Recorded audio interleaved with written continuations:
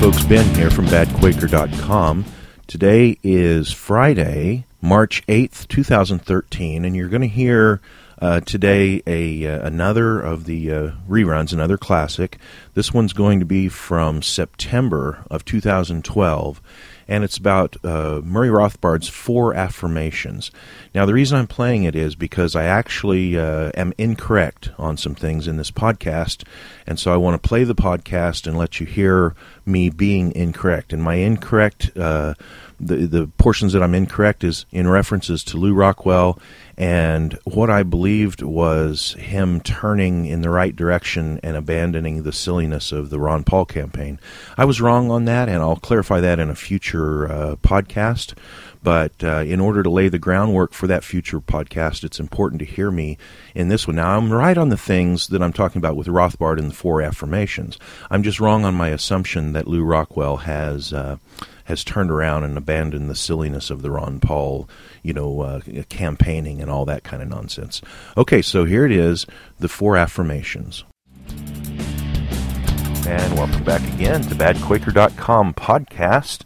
My name is Ben Stone. Today is Friday, September 21st, 2012, and this is podcast number 209. So I was over at Lew Rockwell's this morning, at LewRockwell.com, and Lew had put up a article, and I'll put a link to it in today's show notes at badquaker.com.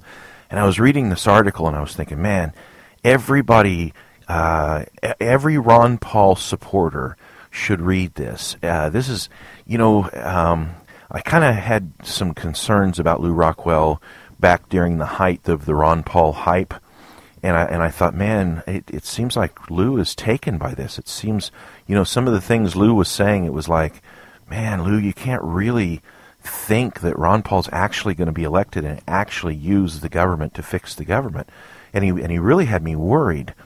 But since the whole Ron Paul campaign thing has fallen apart, and the inner workings have all been exposed, and so forth. Lew has really put out some good stuff, and he's put it out directly pointed towards the Ron Paul supporters. And I see a bigger strategy, and I hope that what I'm seeing is accurate. I don't know, I can't sit down and talk to Lew Rockwell and find this out for certain. So I'm gauging this at a distance, but I have to assume that Lew, to a certain extent, that's not really the right word. He stayed friendly, let's put it that way. He stayed very friendly with the Ron Paul crowds, and utilizing his close personal friendship with Ron Paul, he stayed within the circle, and he stayed at least as a name that a lot of Ron Paul supporters could recognize and understand that he was he was in a good close relationship with Ron Paul. And he never really came out with radical anarchist stuff during the height of the Ron Paul hype.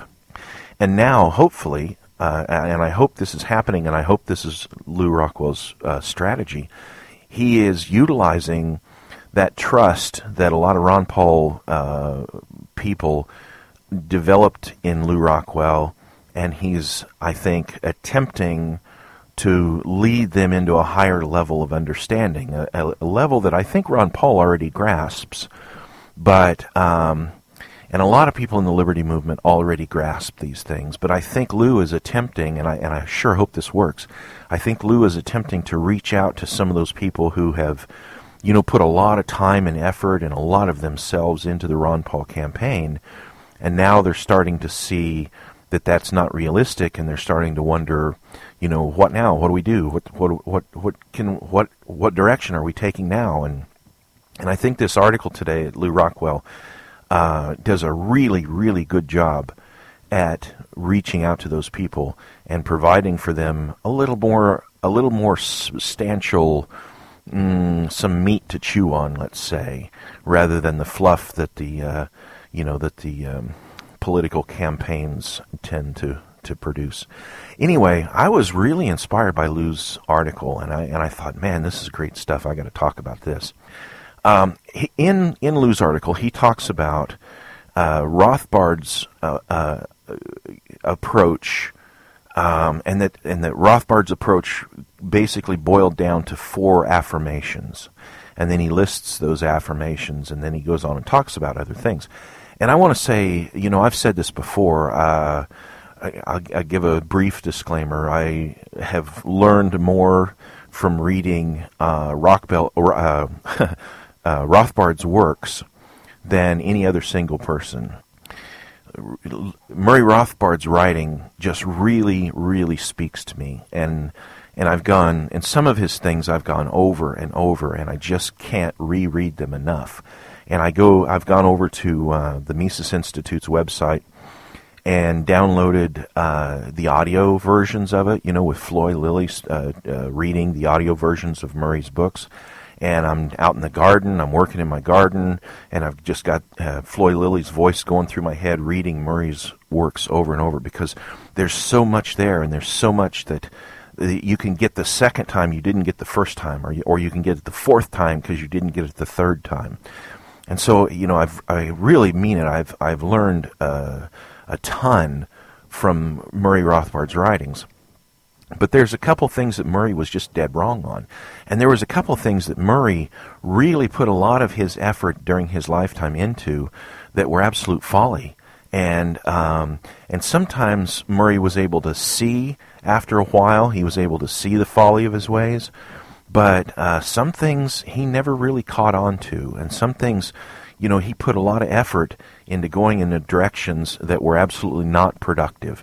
And now, as time has gone by, we can look back and see that some of his effort was actually counterproductive. But when you read, and again, get over to Lou Rockwell and, actually go to badquicker.com and click that link and and that'll take you right to the Lou Rockwell article that I'm talking about. But in that article, Lou mentions Murray's 4 affirmations. And I read that and I think, if Murray had only stuck by that, if he had really seriously and with a hard line applied those to his own life, he would not have made the mistakes that he made. And when I'm talking about mistakes that Murray made, let me just be specific. Murray was in on the founding of the Cato Institute. And really and truly, and the Cato Institute has done some good things.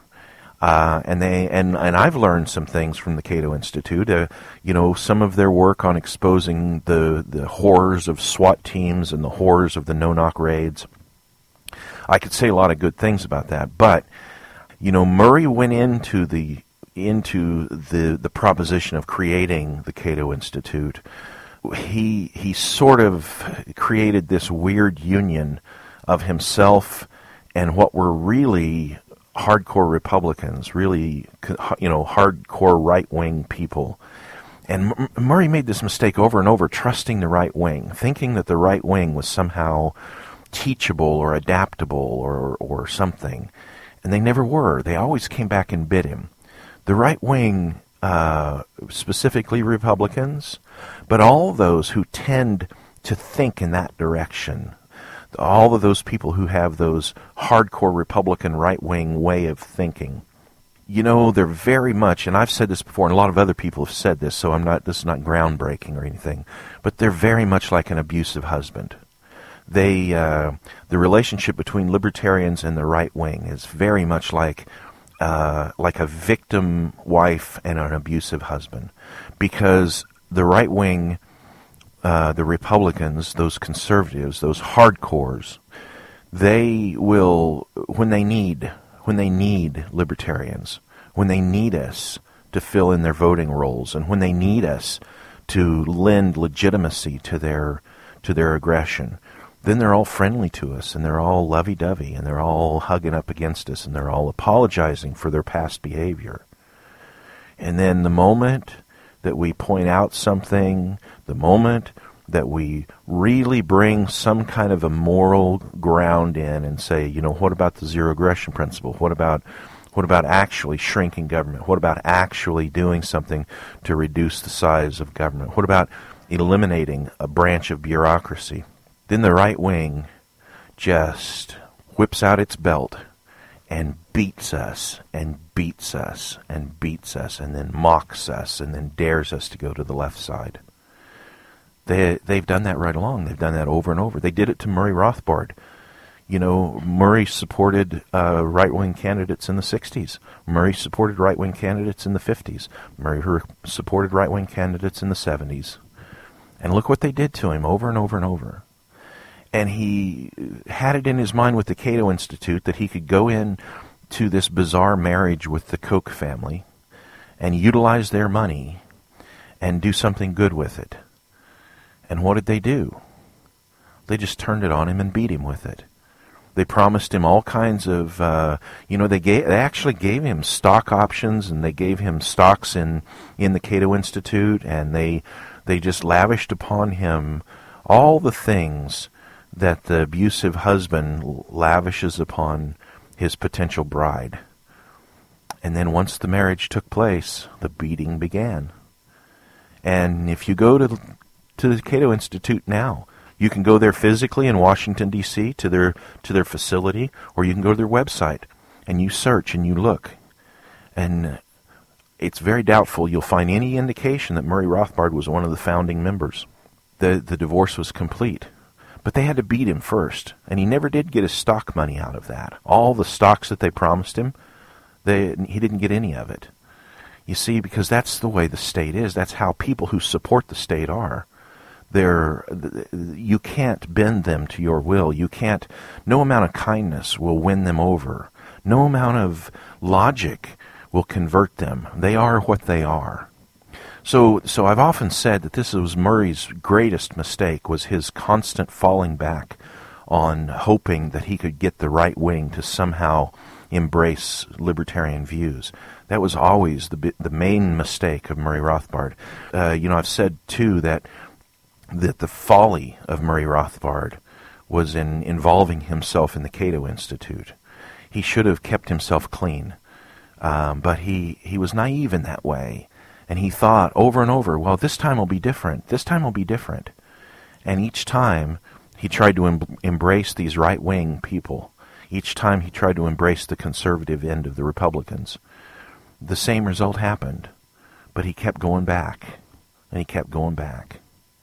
So these four principles, these four affirmations that Murray laid down, that Lou Rockwell talks about in this article, they're really good.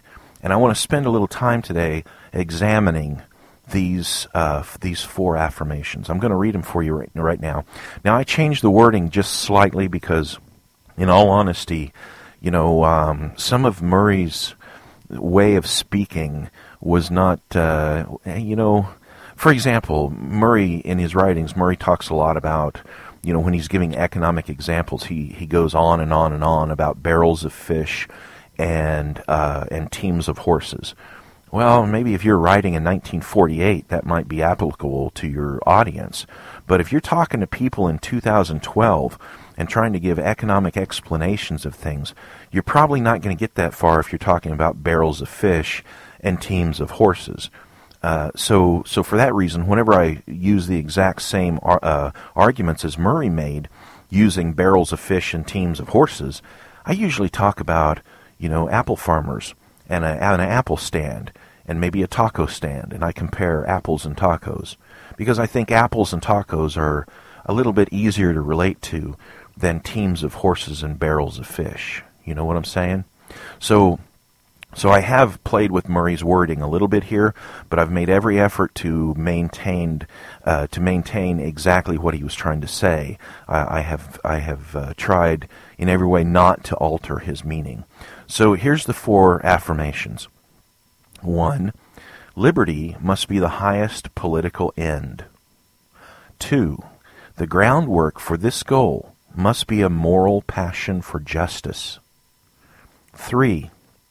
Liberty must be pursued by the quickest and most efficient and most effective means possible. And 4. The means taken must never contradict the goal by violating the zero aggression principle.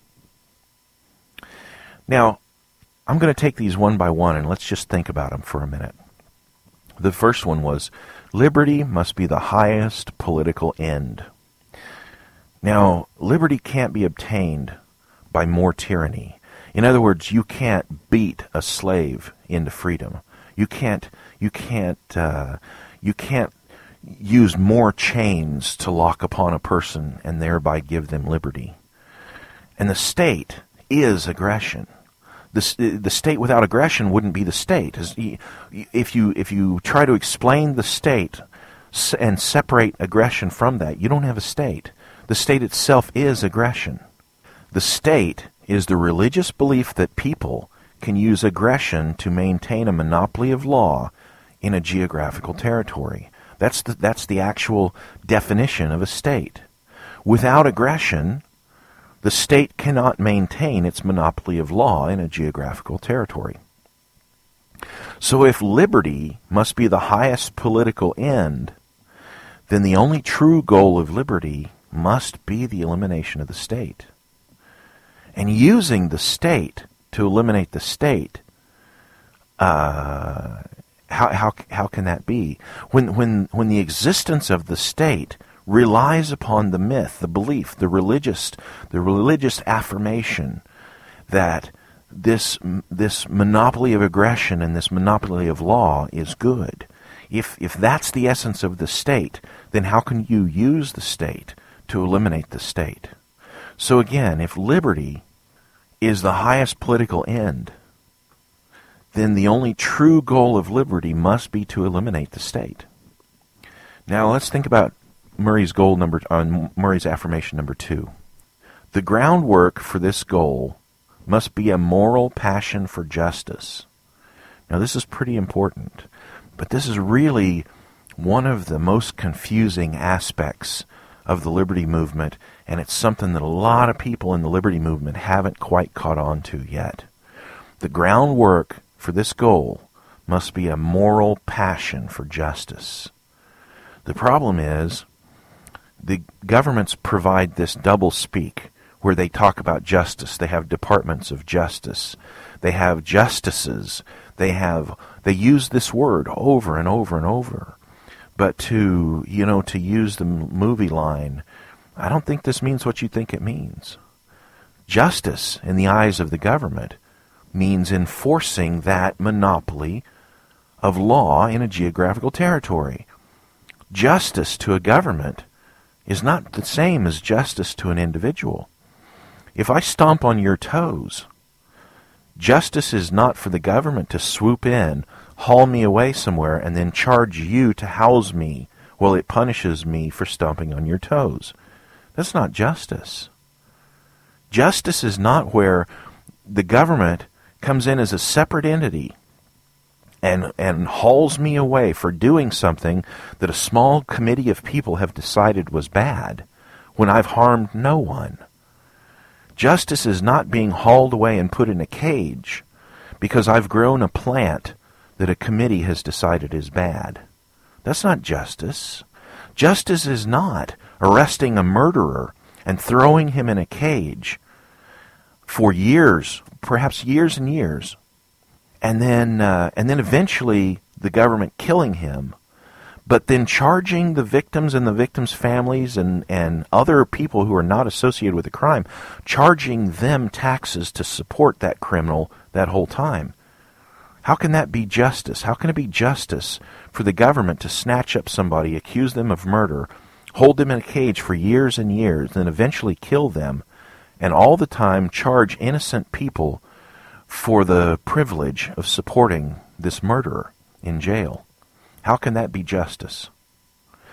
When I get back from this break, I'm going to talk some more about justice because I think it's foundational to understanding what true liberty is and why the state can never, ever be used to produce liberty. I'll be right back, and stick with me. Would you like to do something to support badquaker.com? Here's how easy it is. If you're already going to buy something from Amazon, go to badquaker.com first. Click on any of the buttons for Amazon. Once at Amazon, shop like you normally would. You'll pay the same price for the things you buy from Amazon, but Amazon will give badquaker.com a tiny portion of that purchase. It's amazingly easy to shop at Amazon. It won't cost you any extra, and you'll be supporting badquaker.com. Thank you. Okay, thanks for sticking with me through the commercial. I was talking about justice. I was talking about number 2 of Murray's Affirmations. And number 2 says, the groundwork for this goal must be a moral passion for liberty. Now, I'm going to contend that before you can fully embrace the concept of liberty, you must reject any remnant of faith that justice can be produced by the state. The existence of the state precludes the possibility of justice because the foundational myth of the state is based on the idea, the belief that the state is the source of law. And if you have that in your mind, that the state is the source of law, then the fundamental understanding of what liberty is, what justice is, liberty and justice, two different concepts, but it applies to either. The foundational understanding of what justice is cannot be understood by the person who believes that the state is the source of law. So before you can even move ahead into the greater concept, you have to exercise like in a religious point of view, the exercise like an exorcist. You have to exercise that myth out of your mind that any government using the aggression of the state can ever produce real law. And if the government cannot produce law, the government cannot produce justice. And the state, in any form, I should talk about the state, the difference between the state and the government here. You know, a government is a collection of people who wear uniforms or who sit in offices and do the bidding of that government. The government is the buildings. The government is all the different, the lobbyists. The government is all those things that function together. The people and the the administrations, the bureaus, all that together is the government. But the state is bigger than that. The state is this myth that the use of the aggression of government is good. So then, take the banking, the central banking scams that are worldwide right now. Central banks are part of the state because they function with the government and they use the aggression of government to perpetuate their existence. So without believing that the government is legitimate, if you didn't believe the government was legitimate, then you could accept the idea that central banking is also illegitimate. But if you accept the idea that the government is legitimate, then the government has affirmed that central banking is legitimate. So these two, the government and central banking, are under this canopy of the belief in the state, this myth, this religion of the state. And so you think about large corporations. How is it that a large corporation exists? A large corporation exists and functions in the market because of advantages given to it by the government. Government contracts, government advantages through regulation. Government, when the government pushes through some kind of really harsh regulation, if you go back far enough and you dig into it, you'll see that very often the companies that are supporting the harsh regulation are the largest, most powerful corporations in that end of the industry. And these regulations almost always harm competition and harm the smaller upcoming companies to the advantage of the bigger ones. So, for instance, a quick example is this latest thing. Well, it's not the latest, but it happened not long ago, the outlawing of incandescent light bulbs.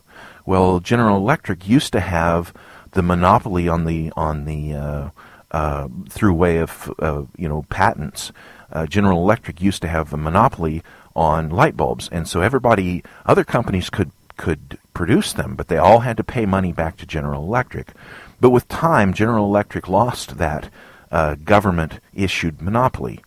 And so then someone had this scheme, this idea, And so these curly light bulbs were invented by who? By GE, by employees of GE. And then it became this great idea in government to make it to outlaw the old style incandescent bulbs. And we're told that they're inefficient, we're told all these other things, but in reality, if you look and see who was behind the laws that forced through the outlawing of the incandescent bulb, you see that GE, the owner of the patent on the curly bulbs, was one of the biggest pushers to get that law through. So now all of a sudden in America, you can't manufacture the incandescent bulbs, but you can manufacture the curly bulbs if you pay GE. You see, GE used the aggression of government to eliminate its competition and continue its monopoly in the marketplace. Now, without the aggression of government, GE could not have done that. And that's just one example. Lots of corporations do this. Monsanto does it. The pharmaceutical companies do it. The many people in the aerospace and defense industry do this. This is not unusual. This is not even illegal. It's the common use of the aggression of government to support industry. So when you talk about the state, you have to realize that you're also talking about the entire central banking superstructure. You're talking about all these giant corporations that manipulate government to their own advantages. That's all under the canopy of the state. The state is the myth that those things are all legitimate and that the aggression of government can be used to support those things. That's the myth of the state. And the state, the idea that a small group of people getting together and making a decision and calling that law, the belief in that is faith in the state. So where does law come from if it doesn't come from government? Well, all real law, all true law comes to us from nature, from the fact that we're humans. It doesn't come from a committee of humans. It comes from the fact that we are humans. So then, if you look at the zero aggression principle, the zero aggression principle does not preclude, self-defense. Self-defense is perfectly acceptable in the zero aggression principle. But the zero aggression principle says, I do not have the right to initiate force upon other people. I do not have the right to aggress upon other people. And no one has the right to initiate force against me. No one has the right to aggress against me. And then that zero aggression principle, coupled with property rights, I own myself. And by owning myself, I own my own labor. I own my own thoughts. I own my own words. I own my own deeds. I am both owner of them and I am responsible for them. And as you embrace these two things together, and you realize that any aggression upon an individual or an individual's property breaks the zero aggression principle. And then you begin to examine that and say, okay, then what is justice? Well, if justice has to involve a paying back of damages and a retribution for damages done. So in other words, if someone walks up to me on the street just randomly and they slap me in the face and then hand me $1, does that make it okay? You see, retribution has to be more than just getting paid back for damages. Like if I could somehow measure that a slap in the face somehow cost me $1. Or let's put it a different way. Let's say I'm a beautiful supermodel and some crazed person comes up and slashes my face. Now because of that I lose hundreds of millions of dollars in contracts. So justice has to involve two things. First off, it has to involve me being paid back for my damages. And second off, it involves something much deeper in the human psyche. Yeah, I can have money, but I'm not going to really feel justice until I feel retribution for what's happened to me. Some might call it revenge, and maybe it is. A person who's confused by all the religious... I'm sorry, but I have to say it. All the religious nonsense that's given to us by all these fancy guys in their fancy robes and fancy headgear that want to tell us what religion is. All those people, they want to tell us that, vengeance is not a good thing.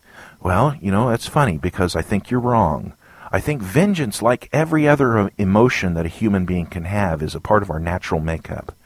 And vengeance out of control is a bad thing, just like any emotion out of control is a bad thing. Lust out of control is a bad thing. Desire out of control is a bad thing. Any kind of emotion like that that's out of control can turn bad.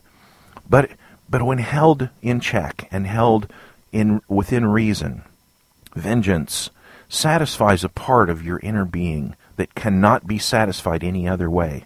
When you are wronged, if you remove vengeance from the formula, you can never be righted in that. So then the person who comes up and slaps me in the face and offers me $1, in a sense, I'm insulted by that, because the only way that I'm going to feel right is if I can crack him across his face. Now that's not bad, that's not evil, that's not sinful, that's natural.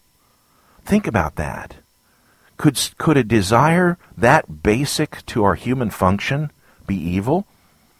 Sure, as I said, anything that is out of balance, that goes too far, can be bad. But the initial desire for revenge, as long as it's kept in check, is not bad. This is why, if you think about the biblical, one of the things that people attack the Bible about all the time is the idea that an eye for an eye and a tooth for a tooth is somehow barbaric. Well, that was a limitation. First off, it's older than the Bible. That comes from the Hammurabi's Code. That's much older than the Bible. But above and beyond that, that's a limitation on vengeance. That's saying if somebody pokes your eye out, you can't go beyond poking their eye out. If someone breaks off your tooth, you can't kill them and all their children because of it. The most you can take vengeance to is the loss of their tooth.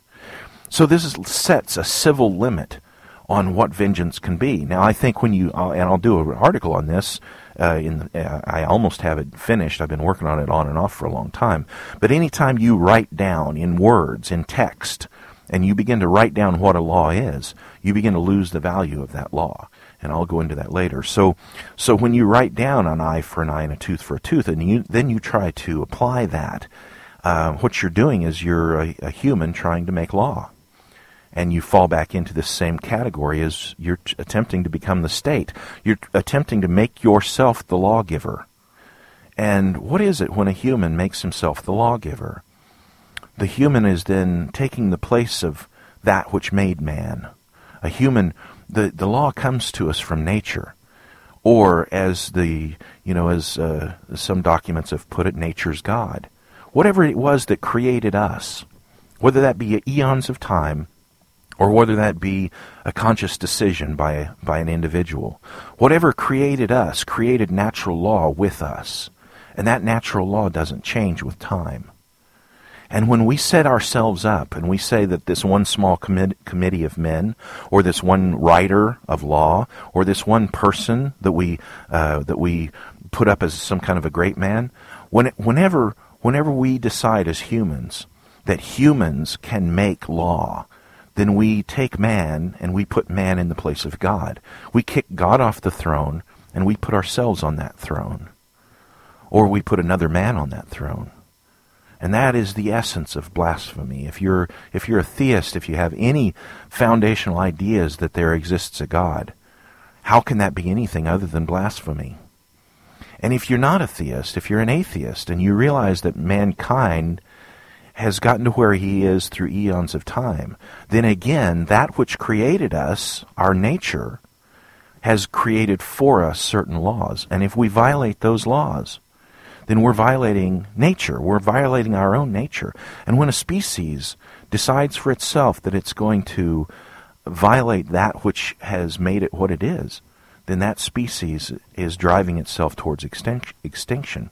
And if you think about the state, ultimately the end of the state is the complete absorption of all of humanity into this slavery that is, in the long run, destructive to mankind. So then the law comes to us from our nature, not from a committee of humans, not from those who would lord down upon us with their will and their whims, enforced by their batons, their guns, and their cages. That's not what law is. Law is that which was born into you. Law is that which you know inside yourself to be right. Keep in mind, now, when I was talking about, when a species acts against its own natural laws, that species guarantees its own extinction. And keep in mind that there have been branches of humanity that have failed in the past. We know this. We have all the archaeological evidence. We know that there are branches of humanity that have failed. And other branches of humanity can fail in the future. The advantages of our ancestors allowed them to survive the ravages of time, while less advantaged humans did not survive. And the state, you have to realize, is a temporary condition of humanity. And for the myth of the state to continue, governments have to grow, and humans must grow more and more dependent on their governments. Yet, all the while, governments everywhere and at all times depend on the destruction of wealth. The destroying of the wealth of the remaining productive people in society is the very thing that drives government. Government depends on the destruction of wealth. Now, this is a self-contradictory nature of the state, and it assures the death of the state when the state gets large enough and powerful enough.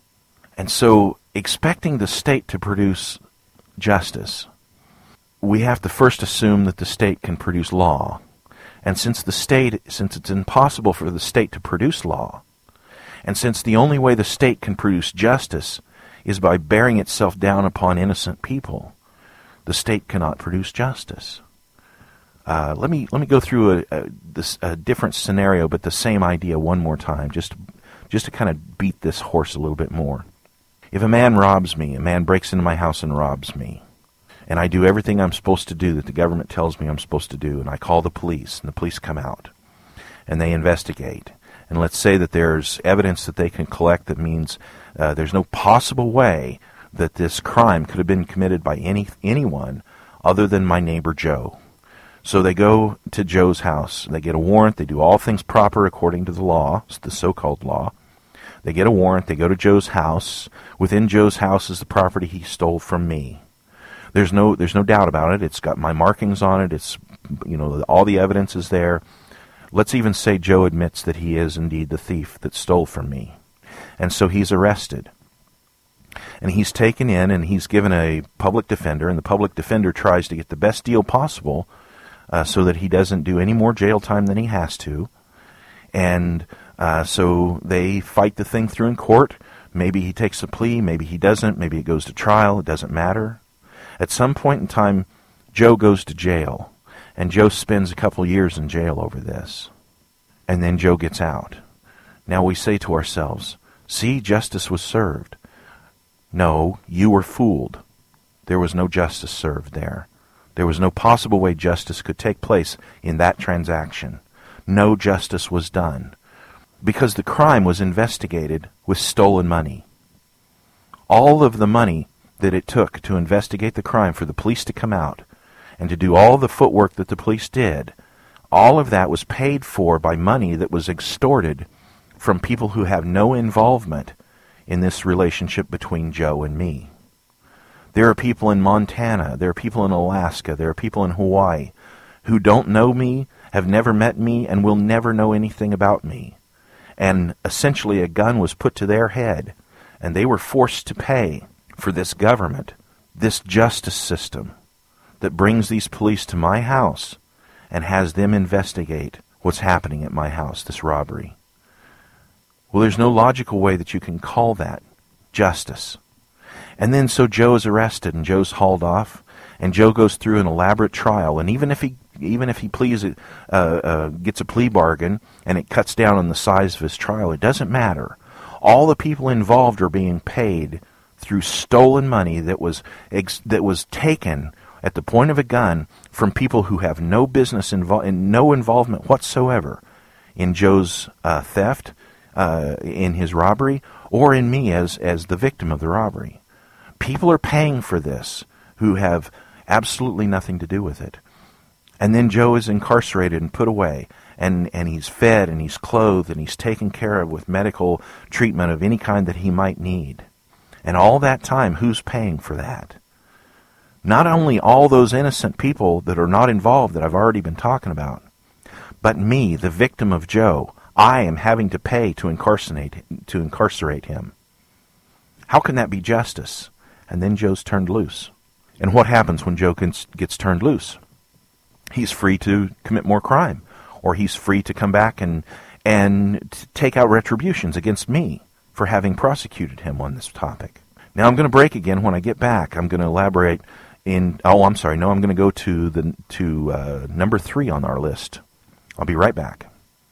BadQuaker.com uses HostGator as our web hosting service. It was fast and easy to get set up, and the support we receive is top-notch. They have helpful and friendly 24/7, 365 live technical support and a 99.9% uptime guarantee, and they have some of the best prices in the business. If you have a website, or if you want to have a website, check them out by going to BadQuaker.com and click on the button for HostGator. And thank you very much for supporting BadQuaker.com. Okay, thanks for sticking with me. So number 2 on Murray's list there was the groundwork for this goal must be a moral passion for justice. But as I've tried to attempt in the last few minutes to show, the state can never, ever, ever, ever produce justice. No government under any circumstances can ever produce justice, because the very existence of governments means justice is impossible. The existence of the belief in the state is the opposite of justice. So then the third of Murray's affirmations is liberty must be pursued by the quickest and the most efficient and effective means possible. Keep this in mind. When the marketplace of humanity demands liberty, no government can stand against it. Governments can't hold back a market demand. Governments might interfere with a market. Governments might distort a market. But when there's a demand for something, the governments cannot hold them back. But the market needs more than a demand. In addition to having a demand, it must have a supply. Every market must have a supply and a demand. No one can force liberty on humanity. You can't vote liberty in. You can't push liberty upon someone. A functional market has to require a supply and a demand. You have to have both. Now think about the supply of liberty. The supply of liberty is you being yourself, seeking truth, and demanding individual freedom. You creating for yourself the most comfortable life you can produce while condemning aggression and the loss of justice. You pointing your finger at aggression while keeping your own hands clean of the blood of the state. Think about this demand now. The demand for liberty can only be achieved by the inevitable increase of tyranny. Only the advances of the power of government can drive the desire for liberty. I talk all the time about air. You think about air. You walk around in your life every day and you don't think about air. It doesn't enter your mind. You go through all of the things you go through in your day and you never think about air. But the moment that you don't have air, the moment strangulation begins, or the moment suffocation begins, then you realize how important air is. And your demand to have air is equal to the amount of strangulation that you experience. And the amount that you'll fight for more air is exactly equal to the amount that air is taken away from you. How panicked you become to get air is equal to the amount that the air is being denied you. And liberty is like that. We don't fully come to a point of understanding how important liberty is and really desiring liberty unless liberty is being taken from us. So the only thing that can really drive a demand for liberty is the inevitable increase of tyranny. Therefore, the quickest and most effective and most efficient means at producing a demand for liberty is to disassociate yourself from the political means and embrace the economic means. Remember, Franz Oppenheimer talked about two things in society that were counter to each other. One was the economic means and the other is the political means. And everything boils down to these two. It's either the political means, which means that you're making your living off of stolen money, you're making your living, your whatever you're accomplishing, not only your living, but whatever it is that you're accomplishing, you're using through the means of aggression. And the other way is the economic means. In other words, you're working, you're producing something, and you're voluntarily exchanging the fruit of your labor for the fruit of someone else's labor. And that's the marketplace, and that's voluntary exchange, and that's the economic means. So there's really only these two, the economic means and the political means. So anytime that you disassociate yourself with the political means and embrace the economic means, then you yourself are helping to create the demand for liberty, because the government is going to counter that with more oppression. There's an old saying that comes to us from, or at least we're told it comes to us from Shakespeare. There's some controversy about that. But the saying is, and it's in advice, a father's advice to his son as he gets ready to go off on travel. And he says, "To thine own self be true." Now, how can you be true to yourself if you serve the state? Every minute you exhaust in the service of the state is a wasted minute that you could have used to serve yourself in the cause of liberty. A long time ago, I came to this conclusion. If I work for, let's say I work for the government, or let's say I work for Corporation X, or I work for, Bill down the street, or whatever. If I work for them and they're willing to pay me $10 an hour, then they must be making money off of me. My labor must be producing more than $10 an hour worth of value for them.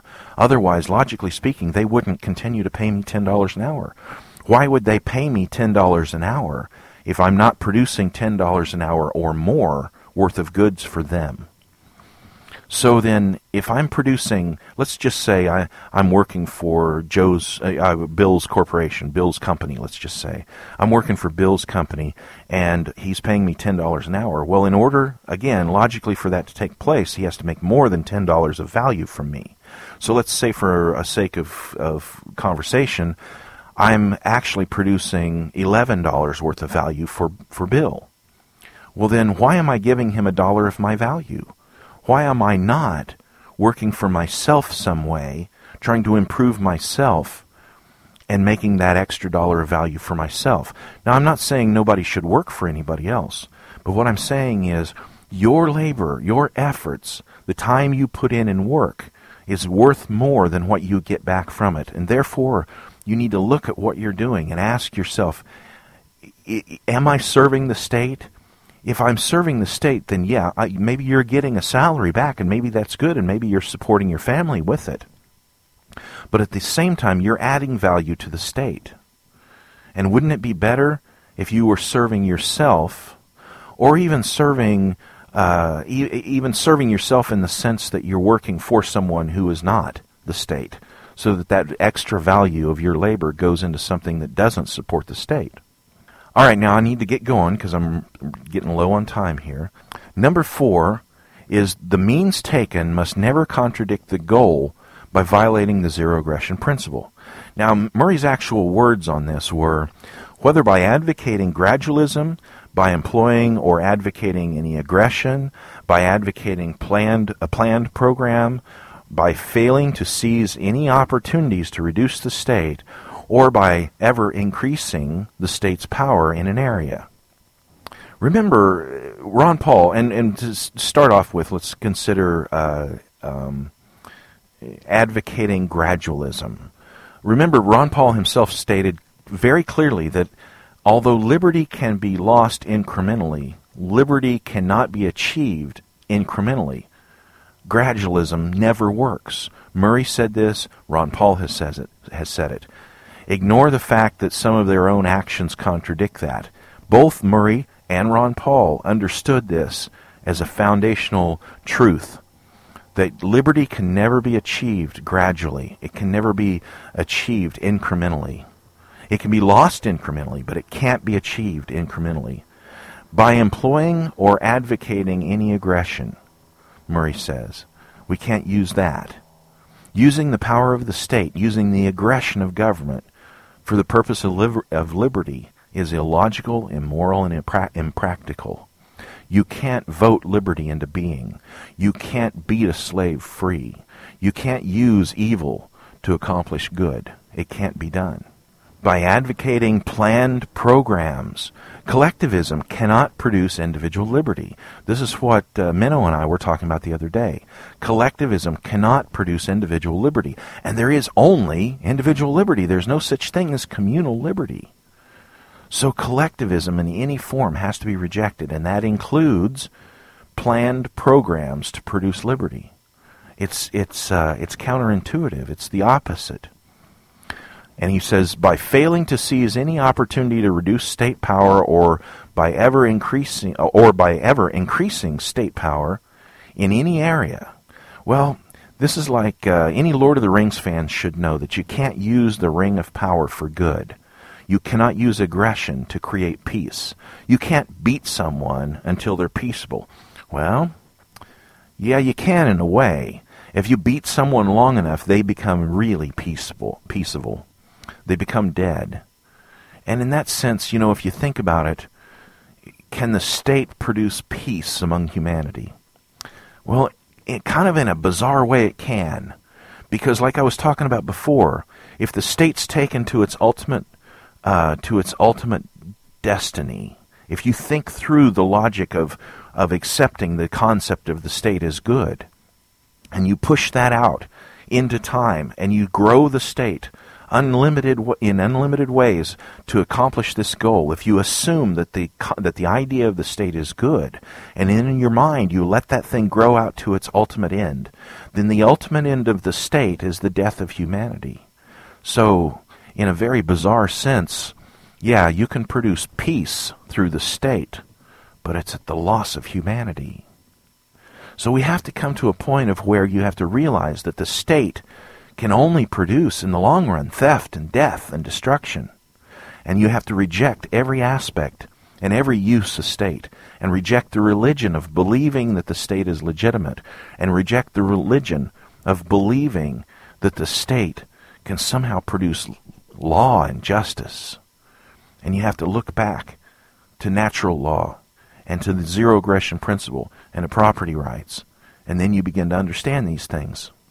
So that's Murray Rothbard's 4 affirmations of how we have to look at liberty and how we have to look at achieving liberty.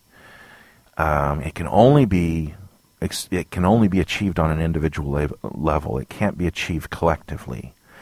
And it's through individuals striving for their own happiness, and individuals striving for to maintain themselves in the zero aggression principle.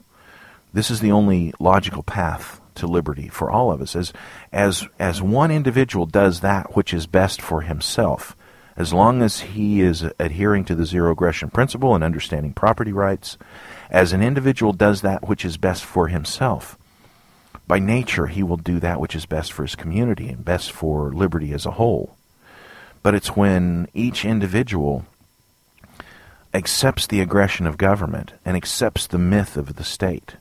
As we do that, it increases the power of the state. Each time we involve ourselves in government, each time we lend our energy to, and our effort, and our lives, and our finances, every time we lend anything of ours into the aggression of government, then we're moving in the opposite direction of liberty. Anytime we try to central plan some type of activity that's going to bring about liberty, it's the opposite of liberty. Now, as I said yesterday in the podcast, that doesn't mean we shouldn't get together and have fun and talk to each other and refine one another. A great saying I love is that steel sharpens steel. And that's what we all have to constantly be doing. I have to rub up against other people in the liberty movement to sharpen them, and they have to rub up against me to sharpen me. This is how the sharpening process takes place. Iron sharpens iron. We have to allow that process. We have to allow others to sharpen us in order for that to take place. And as these things happen, we hone the. I said one time that the blade of liberty needs to be honed. We have to hone the blade of liberty, but it's not to. It's not for aggressive purposes. It's so that we can cut away that which is among us that supports the state. And so that each of us as individuals can do our part towards building the society around each of us individually. That's the only thing we really have an influence over. Ourselves, our families, the people that we come into direct contact with, to, in a peaceful way, bring liberty. And that's not by using the aggression of government to accomplish those means. If you have someone that you know who's a Ron Paul supporter, who's really enthusiastic about the Ron Paul movement and everything that has happened with Ron Paul in the last 4-6 years, something, however long they've been involved in it, get them over there to that article at Lew Rockwell. Click on the link from badquaker.com and follow that to the article at Lew Rockwell and read Lew's article today. Get a hold of that and get that into the hands of people who are Ron Paul supporters.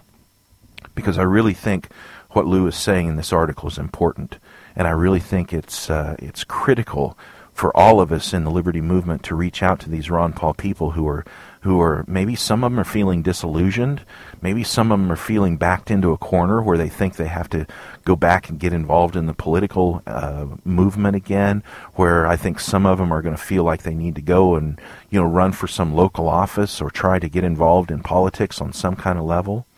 We need to really make an effort to reach out to these people and show them that they've got to let go of this.